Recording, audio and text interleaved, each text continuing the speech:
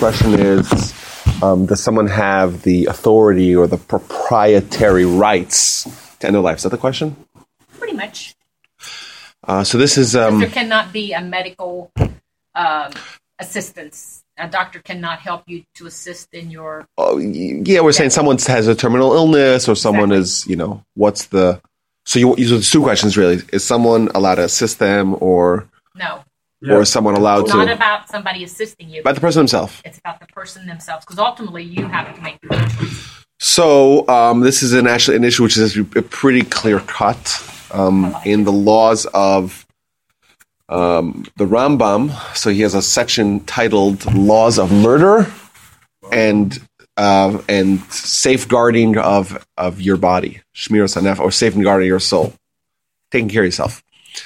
And there he talks about classifications of murder that are not quite murderous enough to be considered something that you would get punished for capital crime when capital crime was in effect, but it's still considered murder. So an example for that is if someone is a terminally ill patient and they're literally on their deathbed and they're going to die, and someone decides to hasten that by closing their eyelids. Something as innocuous as that is considered murder in Jewish law.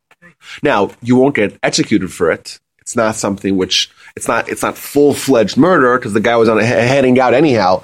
But anything someone does to hasten a death is classified as murder. That's one thing that he writes. And this is all sourced in the Talmud. It's there. It's actually a verse in the verses in the scripture. Now, with regards to someone ending their own life, that's because let's say for whatever reason it is terminal. It's terminal, or they're depressed, painful, or whatever the reason may be. That he writes as another example of something where someone is not in dominion control of their own life. Thus, the only rationale you would have to legitimately end one's life is because you own that. It's yours. It's like someone takes, if someone takes their stuff and lets it out on their curb, it's their stuff. They're allowed to do that. But our soul's not ours. We're not stewards and custodians over our soul. It's the Almighty's soul, and the Almighty gives it to us, and it's ours to safeguard. But we don't own it. Thus, we have no right to end it, says Maimonides. So he writes as well. He says that if someone, God forbid, kills themselves, they're considered murder as well, and the Almighty will take care of them. That's what he says. Obviously, we can't necessarily adjudicate someone who as a murderer if they're already dead. Obviously.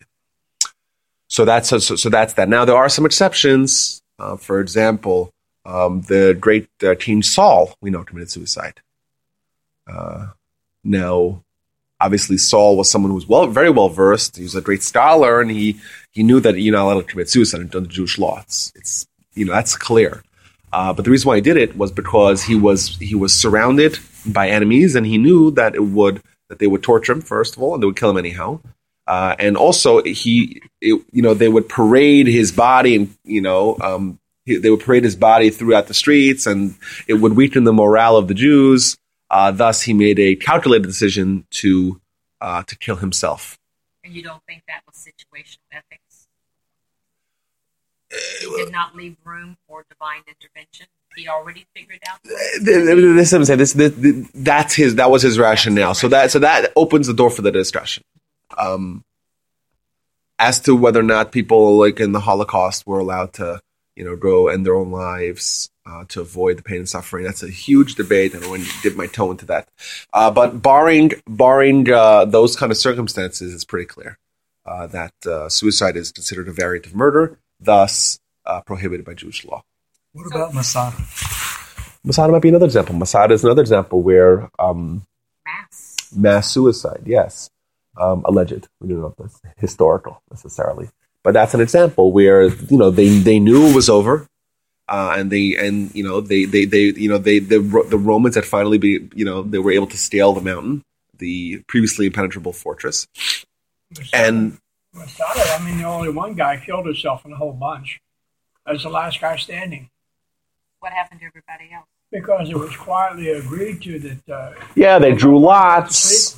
you know. No, they drew lots. That's what they did. Allegedly, Josephus has a whole account of it. How they drew lots and from one guy named Eliezer ben something. I remember his name. Shimon Bar Gior, one of those. So he, and they, 150 years ago, they found a pottery shard that said the guy's name, and they Yigal Yadin, the great Israeli archaeologist, he wanted to argue that these pottery shards were, they put it in the lot, who was going to kill everyone and then kill themselves, and then it said it's his name, and they pulled it out, and either way we don't know, because by the time the Romans got there, everyone's dead. So yeah.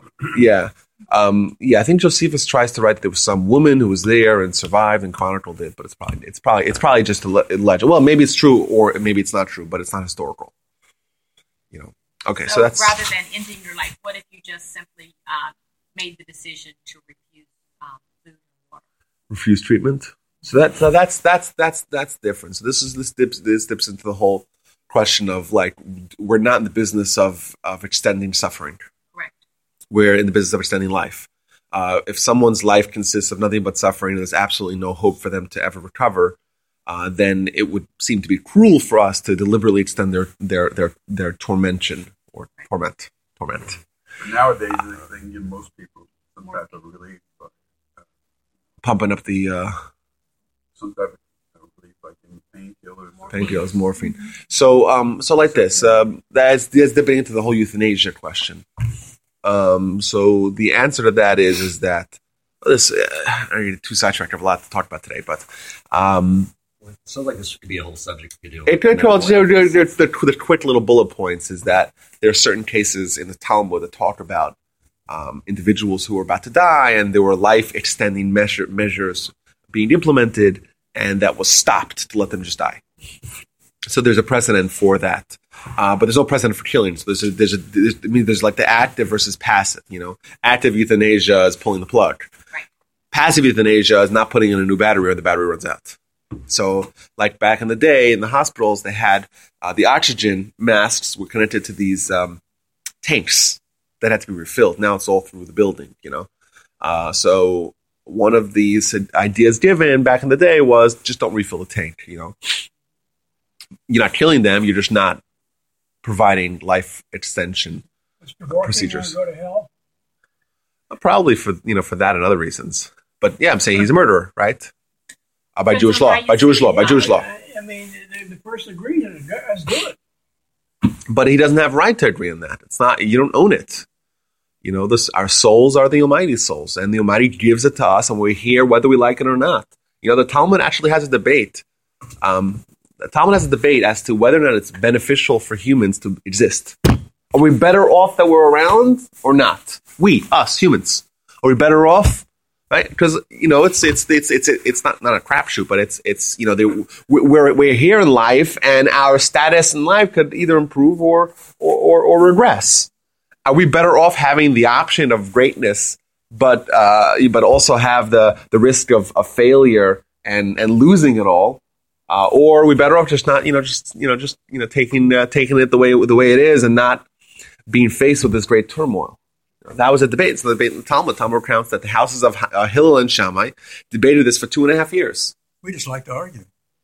Yeah, 2.5 years. Think about that. Think about the magnitude of debate and polemics that were engaged in 2.5 years of debating this very subject. Which is very crucial. Obviously, humanity is. Our existence good for us or bad for us? What choice do we have? We don't have a choice, that's true. But they concluded that it's better for us to not have existed. But now that we're here against our will. And the mighty place that and we're kicking and streaming, and we have to do the best we can with the cards we were dealt. So yes, many times someone would say, or someone could argue that it's better off for them to not be around. But we have no rights to pull the trigger. With the mercy of the Almighty, and the Almighty is here, and the Almighty is guiding us, and this is what He wants for us, and we might not like it, and that's just the way it is. Okay, so that's that. I like it. Huh? I like it. I like it too. But the question was not just whether we like it. The question is it better for us? Like, is our soul having the risk of failure And the implications of that is that better off for us, when we have potential upside, or is it better off, for us to not take any chances?